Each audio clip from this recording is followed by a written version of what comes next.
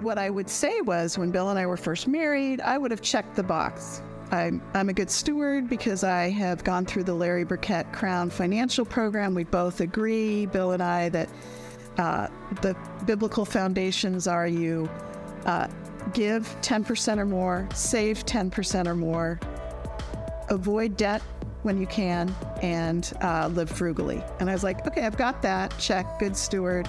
And then because we tithe, I thought that's generosity, and it is. But I realized it was only the beginning of the journey he was taking me on.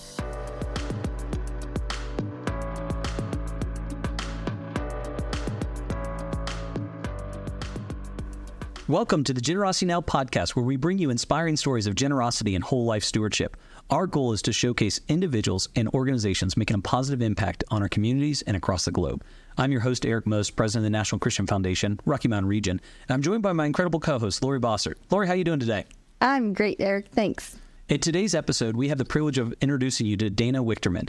Dana is a senior advisor with the Impact Foundation. Dana's calling is to build community around ideas. And the idea she is most excited about is impact investing that achieves multiple bottom lines: financial, economic, social, environmental, and spiritual.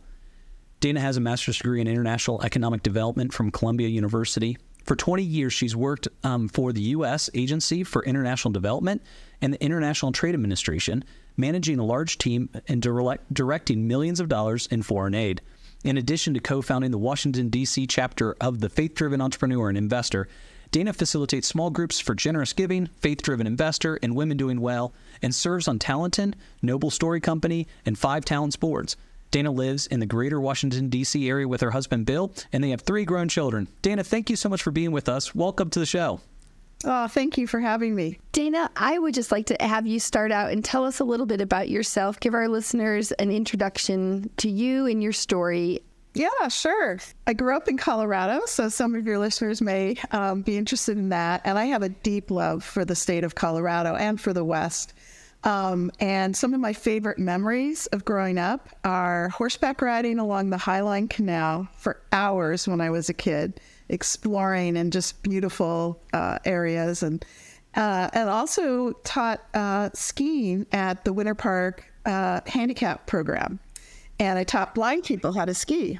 So that was a really, really great experience. And learning to be generous with my time. And because I actually remember the first time I was terrified of what who God was having me teach to ski. I was like, Lord, please, no, not that one. He's the hardest one. And who did I get? That one, Richard, which then he was actually so handicapped that we had 2 of us helping him. But it became a beautiful relationship. I've known him for years, and really, really a great experience. How wonderful. I love horseback riding here in Colorado. I don't get to do it very often, but it just feels so natural, and to be able to get farther out in the wilderness is just beautiful.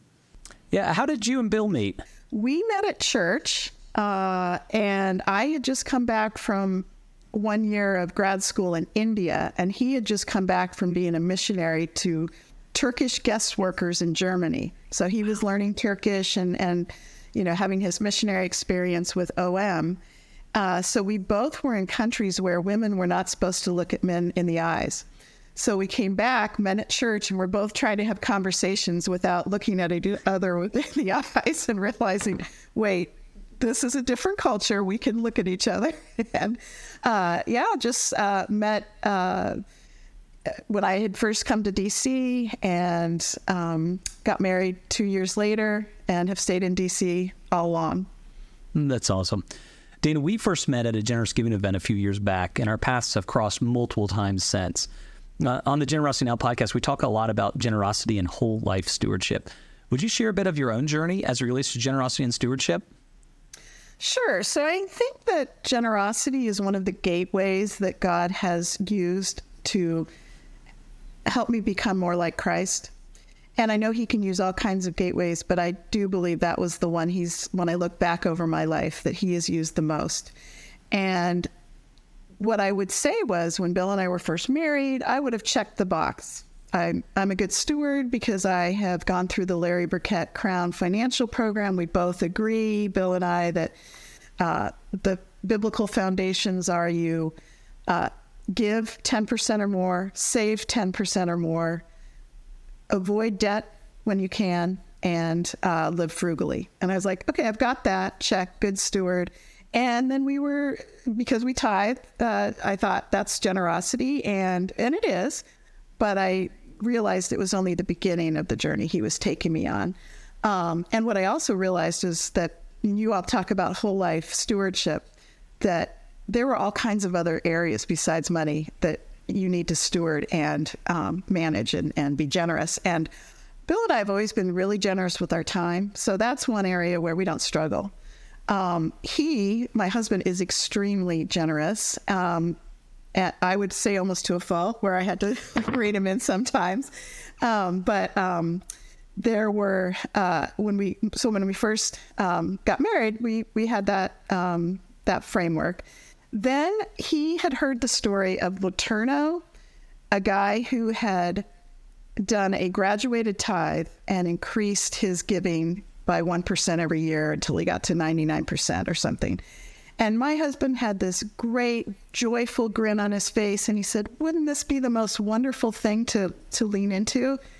And in my heart, I'm calculating how long I should live before I need to die if we do this, because that's going to be living in abject poverty. And, so my scarcity mentality just kicked in right away. So that was really my heart, was like, what?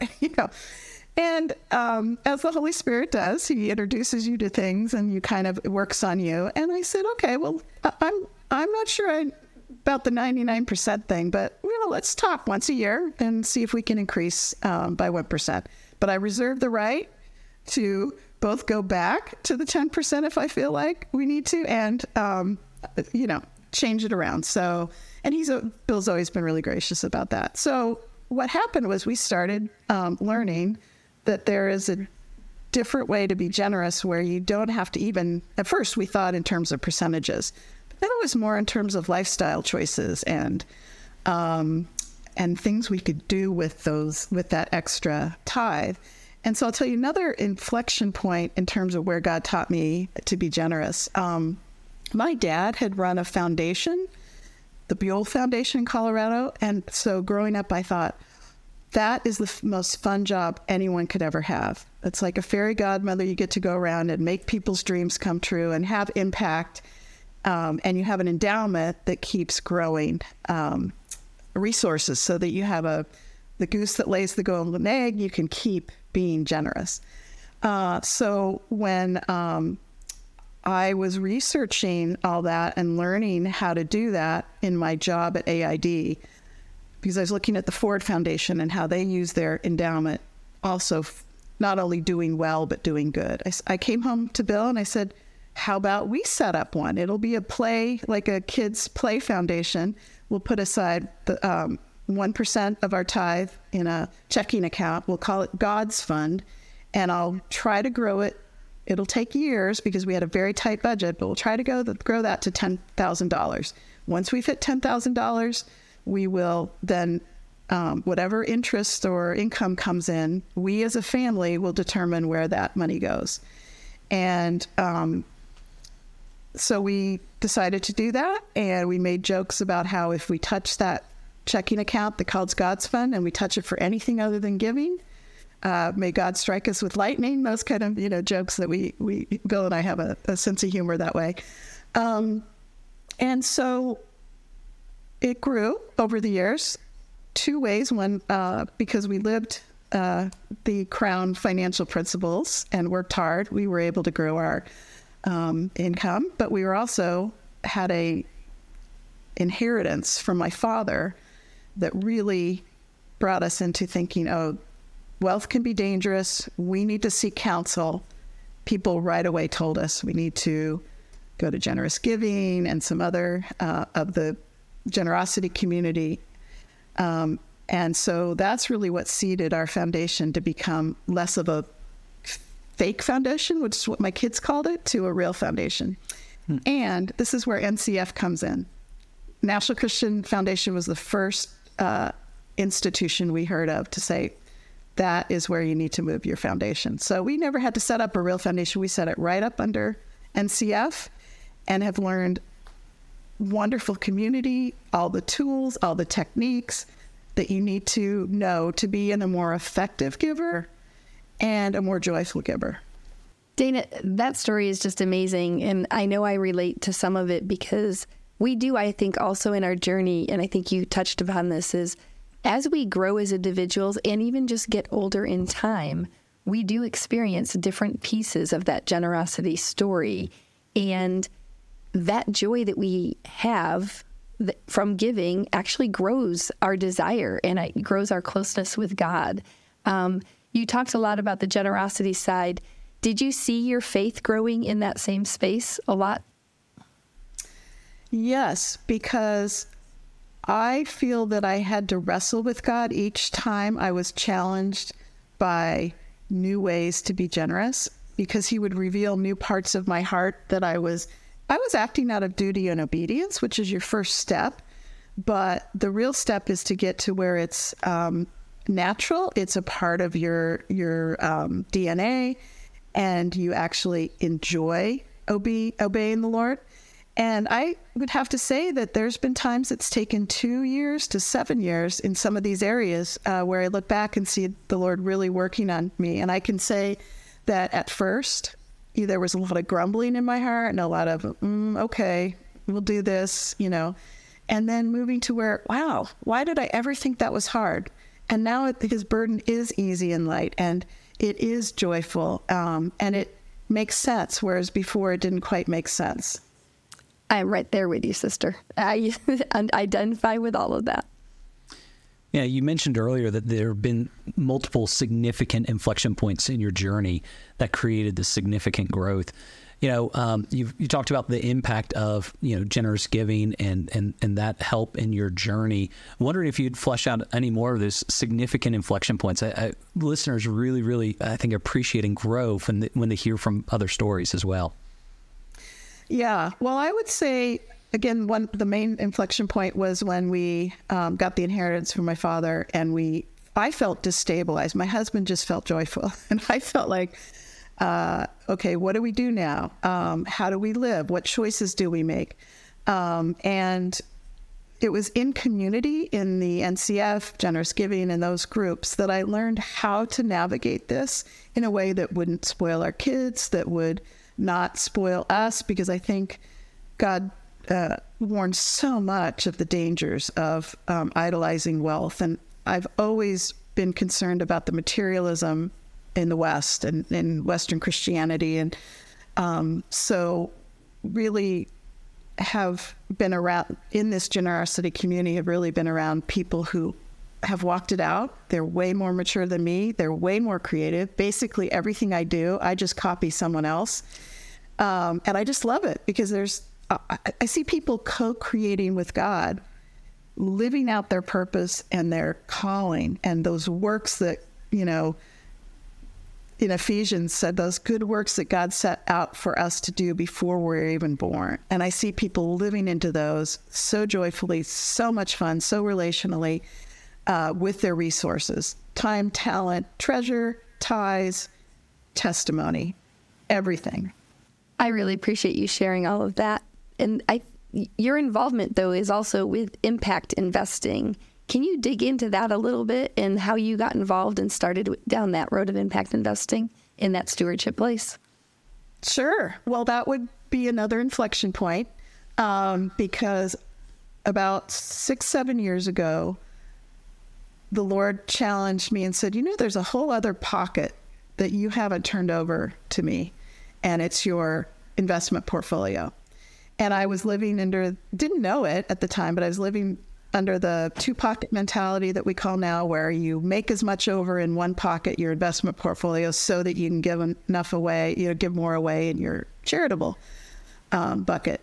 And through this community, I learned that the Lord wants it all, and he's the best steward, the best manager, the best boss, and he really needs to be consulted and over our investment portfolio. Both our endowment within National Christian Foundation, but also our personal finances. For the first year that I was, again, my husband was all ready to, let's get a financial kingdom advisor and let's go for it. And I'm like, I think I can figure this out on my own. And no, and I kind of did the Jonah thing. Like, yeah, I'm going to run away from this. Then we got the financial advisor. I said, okay, I'll just listen. But and I was like, that cognitively makes sense. That, and then it started to, the Holy Spirit again worked on me to where it's like, that really makes sense. We do not want any ill-gotten gain at all. In fact, why would God want me to offer charity to, charitable money to him that was ill-gotten? No, that doesn't make sense.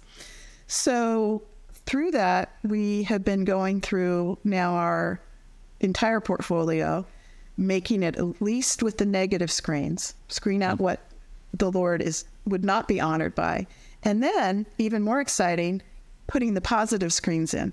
What kind of investments might God love to see? What kind of flourishing can these businesses that we're investing in contribute to the world? What kind of shalom? And so that's how I was introduced to impact investing.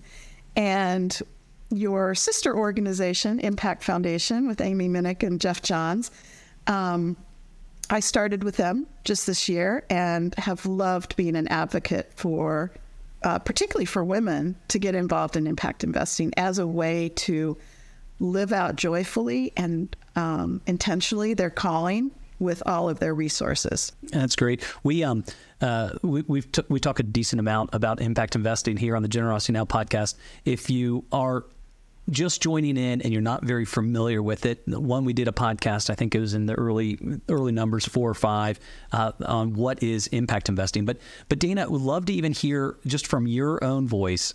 Would you give it just a description of impact investing?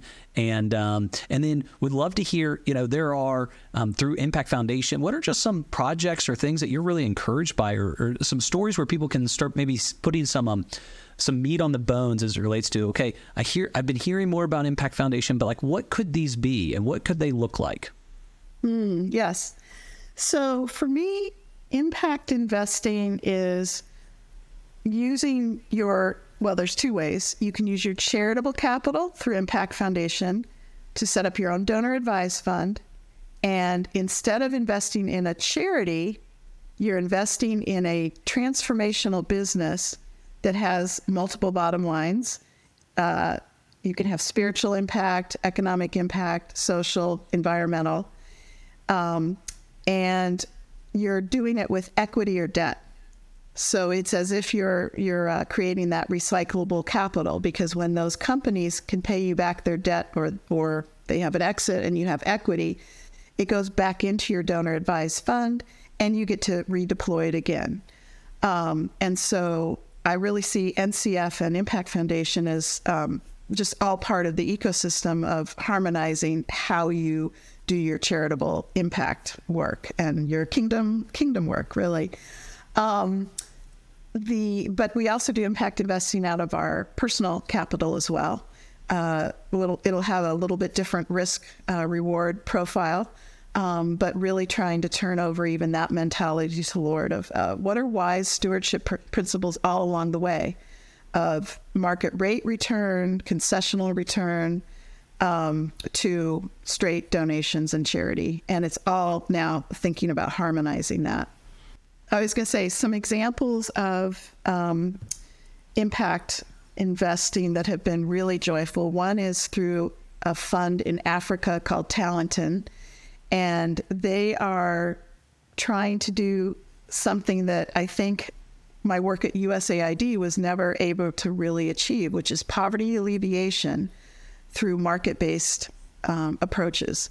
And so what they are trying to prove is that, and show, is that if you invest capital in the right companies in Africa, they can grow, they can change, they can contribute to flourishing in their country in a sustainable way, so that over time they'll draw others into that ecosystem, and you can actually transform cities and nations through this approach, through poverty alleviation. So that's one example. There's, in fact, come to our website. We've got all kinds of examples on our website of people really aligning their values with their charitable capital. That's great. Yeah, we definitely big fans of Talenton. John Halverson recorded right here down in the basement of Lori's a little while ago, and we'll be getting his published in the new year as well. And so, good big fans there. I also love how through the Impact Foundation you can also make more like direct investments. So that was like more of a pooled fund kind of option, but then there's also like direct investments that you're able to make using your charitable capital. And so, and those they are varied. There's coffee companies, there's coffee shops, there's movies, there's Christian movies, there's The Chosen. All of these are different avenues that folks are able to use their charitable capital and their private capital, personal capital, to make investments in these organizations. Yes, and one that we made direct investment in was called Noble Story Co. And we, two guys that launched a company to really try to bring good, true, and beautiful entertainment into the culture in a way that is, I would say, faith adjacent, not faith based. And there's plenty of TV and movies that are being produced for the faith based community, and they're getting better. But we need to also battle it out in those faith adjacent sides. And so when I met Adam and Andrew through the Lion's Den, they were raising capital for their startup. And so I used my impact account, invested equity into their company.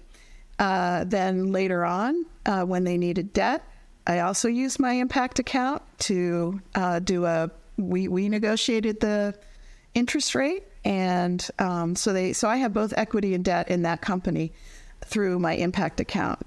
But what was really beautiful is they asked me to be on their advisory board, and they asked me to be their spiritual integration officer. I didn't know what that was. I said, okay, let's figure that out. So through the NCF community, I call people and say, how do you do this? How do you advise your companies to integrate spiritual principles throughout the entire business, not just in their hearts, but in their legal documents and how they treat employees, how they treat the suppliers. So that's been a really beautiful experience. What an honor to be asked to have that position in this organization, and what a privilege it is that you get to mentor in that board role. You're very involved in a lot of things, Dana, and I love the leadership and all of the things that you do. What other things are you involved with today? Sure. And so I left USAID about 20 years ago, but my heart is still in poverty alleviation around the globe.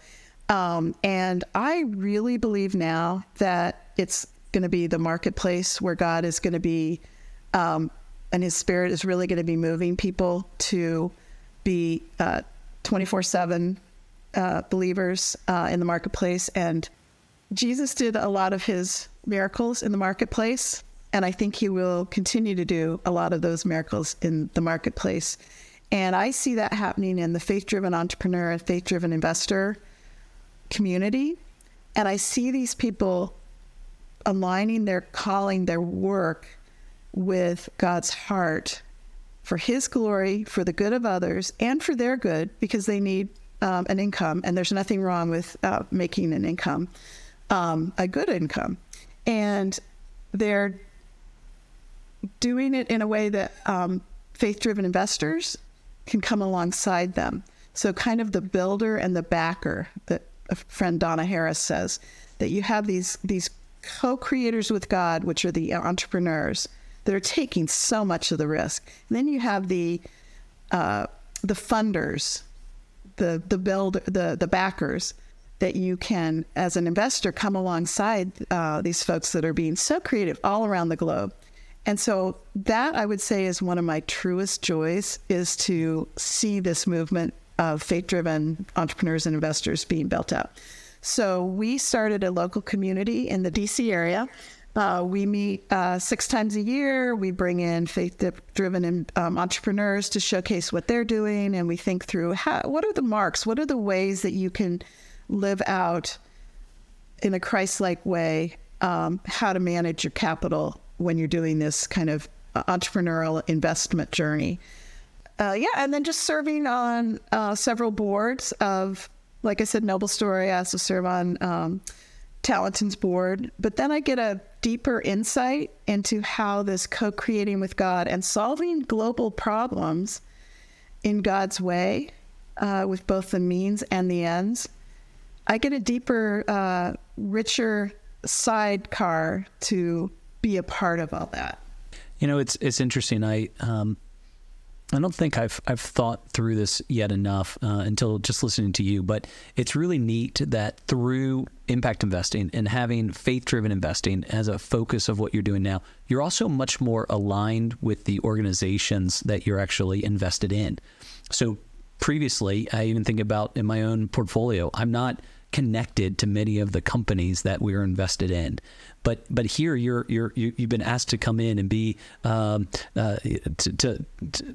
lead in the spiritual formation of this organization and to be on the board of this organization, and you intimately know the stories of the investments and the impact that you're making. And so when we think about that whole life stewardship, as we kind of riffed off of the acronym LIFE, your labor, your influence, your finances, your expertise, you're able to integrate all of those things when you've kind of gone all in focusing on this faith-driven investing kind of world. So I think it's really beautiful. Thank you. I just find so much joy in that. It's more holistic, and I get to feel like I'm a part of it, because God didn't make me an entrepreneur, and that's okay. And he didn't even make me that creative, but he allows me to come alongside creatives and be a part of their work. I'm right there with you, Dana. I'm like, I'm not the entrepreneur side. My partner here, Eric, is a great entrepreneur. He's wonderful. And I just see those, God created us differently. And we have just like you said, we can still be involved, but we don't all want to be the same purpose. And we get to do different parts of the puzzle in building these different organizations. And the impact investing and being involved in that is just, I love it. I came from a large charity, and I love seeing this different, where we can give people the opportunity to have those jobs, to be able to build their businesses and help that poverty alleviation in such a different way than just giving handouts. And I just think it's a beautiful way that we as believers have really progressed in this place of really being involved. I agree. And in fact, I see Compassion International, your former organization, as doing that. They are not only working with children, which I love. We've had several Compassion children over the years, but they are working with then faith-driven entrepreneurs and helping kids that have graduated out of the program to then find a footing in business and earn their own income. So it's not only a handout, but a hand up. Dana, I actually just came back from one of the countries that Compassion worked in, had a privilege of attending a wedding there, and got to meet 4 individuals that had gone through the Compassion program as children, and also their leadership development program. And all 4 of these individuals are strong business owners. One works in government. And to see them and experience what they're doing today from all of this, they are helping their country in great ways. And it's fun to be able to also rejoice and to see the way that God is using them. Dana, earlier you mentioned that you've learned a lot from others. And you actually are helping our listeners and helping us here as we learn. But I wonder if you'd share some helpful resources that you've had along your journey, organizations, books, podcasts, different things like that. What are there any that jump out that you'd say, hey, dig in with this? Oh, yes, certainly. I get the weekly digest from National Christian Foundation, and I love it. Bill and I read it and then say, oh, what about that? So we get all kinds of ideas from that. So it's curated both stories, and you have a great library and of resources. So I've utilized that quite often.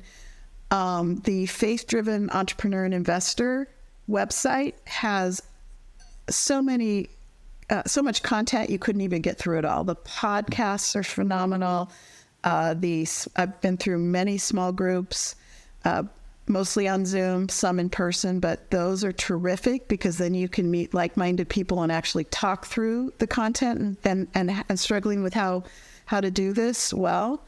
I would recommend the Generous Giving website. And again, their videos are tremendous, and going through a jog, which is a journey of generosity.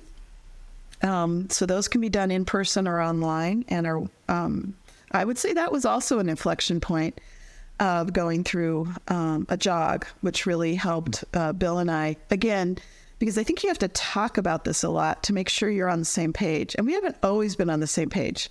And there are some things he gets more excited about than I do. There's core things that we've grown together and we're excited about giving or investing in those. But then there's the side pockets where he's excited about, I'm not. So we kind of have a little bit of a portion of all of that we leave to each other and say, okay, that's, you have a budget there. We budget everything. And the other thing I would say have learned is that partly because most of the way I have started with generosity is to feel guilty and, kind of, okay, live into the shoulds because this is what I'm supposed to do as a Christian, is that everybody's generosity journey looks different. Yours does not have to look like someone else's. And you can say no to things. If your name is not on it, if you've prayed about it and the Lord has shown you where your calling is, you can say no. You should say it gracefully and kindly. And I've had to learn that. I used to kind of ghost people when they'd ask because I'm like, oh, I feel guilty saying no. And it's like, no, do it in a God-honoring way. But we all get compassion fatigue now. 24/7 news shows us every pocket of every suffering around the world. And people need to know that Jesus is the Savior, not us. And we're supposed to just come alongside and do the good works that he has determined for us to do. So your yes is godly, but your no is godly. That's a great word. And I think a lot of us really need to have that permission. And I think it's really important that we can really encourage each other in that space.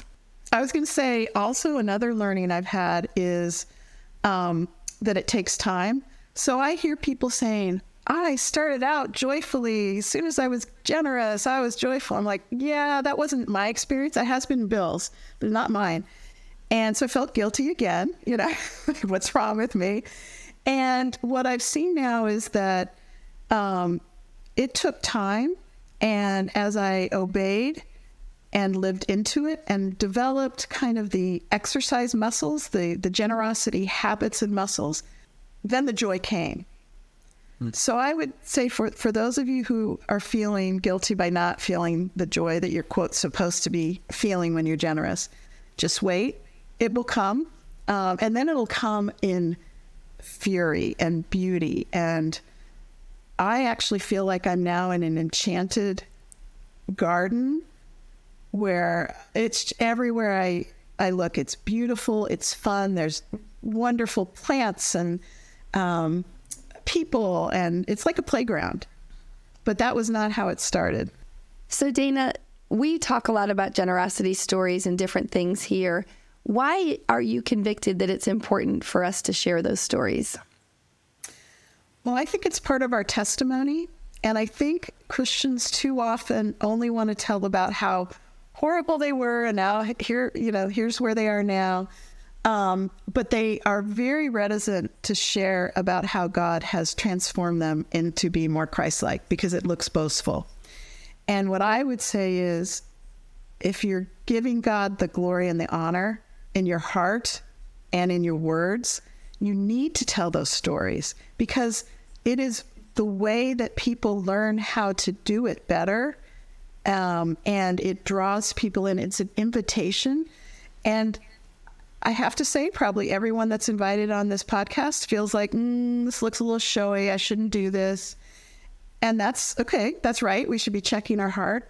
But if God owns it all and it's not really ours anyway, then why shouldn't we be telling these stories of how he's transforming us in, more like Christ? And so this is where Bill and I have gotten most of our inspiration, is from people on your podcast, people in the NCF community.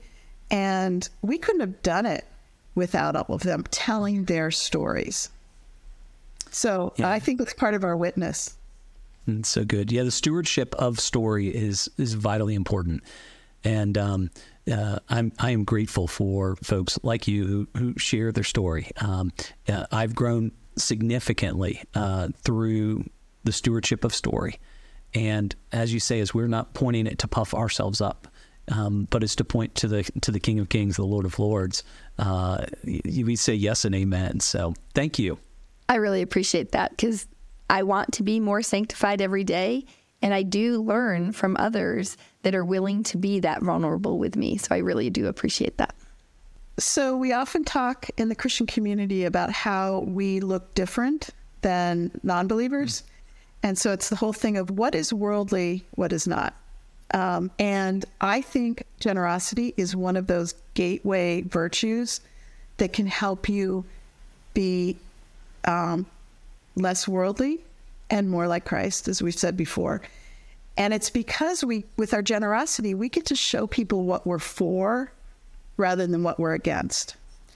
Again, so often, part of our faith is denying and stepping away from what is not God-honoring. But in generosity, you get to step towards what is God-honoring. And I do believe that is one way you shine the light on the gospel and become less worldly. And one of the pastors, I think I've shared this before, I heard him say, live in such a way that it demands an explanation. And I think that you hit the nail on the head. Through our generosity, it demands an explanation. Why would you do that? Why would you be so generous? Why would you give me that? Or why would you support that? It's you could go buy a bigger house if you didn't do that, right? And so living in such a way that it demands an explanation, I think, is a beautiful thing for sure. So another inflection point that God told me along my generosity journey was that I was now doing better with my finances, but I wasn't doing well with my possessions or my home. I believed that I was supposed to be hospitable, and I acted in hospitality, but usually grudgingly, again, had trouble when people would use our things and break or scratch, or, furniture would get stressed, whatever. And there was one time when we were having a huge event and huge scratch. It was just like a terrible scratch in our wood floor. And the only thing I could think of was, and the Lord, this is totally from the Lord, because this is not how I think. He said, I want you to see that as a love scar. Mm-hmm. And I want you to reframe any damage that happens to your possessions because of generosity as love happens here. And it was just a really beautiful way for the Lord to say, stewardship doesn't always mean managing your resources so that they don't get damaged, which, of course makes sense. But what about managing your resources so that people get loved? And when people get loved, the world is messy. There's going to be brokenness, scratches, scars that you're going to come away with, but you can reframe those as beautiful scars, kind of like the scars on Christ's hands and feet. Mm. And again, that was Holy Spirit. Totally. I don't think that way. I love that. And I probably have a little bit different approach, Dana. From some stories in my life, one of the things that makes me feel most loved is actually when people come into my home and just do things in our home. So I love inviting people in. There's a reason, in my story of why that is the case, but it is one of the ways that I feel most loved, is being able to open our home to others. You're gonna laugh, I think, at when we do our closing doxology here that I kind of thought up late last night as we're praying over how we're going to close this out, and so we'll get there in just one second, but it so coincides. But Dana, we thank you so much for your time and your expertise, your wisdom, and that you shared with us and the Generosity Now listeners. So on the Generosity Now podcast, we do seek to inspire, equip, and connect our listeners for generous kingdom impact and whole life stewardship. For more information on us, please check us out at ncfgiving.com/Rocky Mountains and generositynow.org. Please go ahead and subscribe to our podcast. Leave us a 5-star review and share with your network. And today's doxology, I think lands so well, is Matthew 13:44. In the parable of the hidden treasure, the kingdom of heaven is like a treasure hidden in a field, which a man found and covered up. Then in his joy, he goes and sells all that he has to buy that field. Thank you and amen. Amen. Dana, thanks so much for being with us today. We really appreciate it. Quite an honor. Thank you.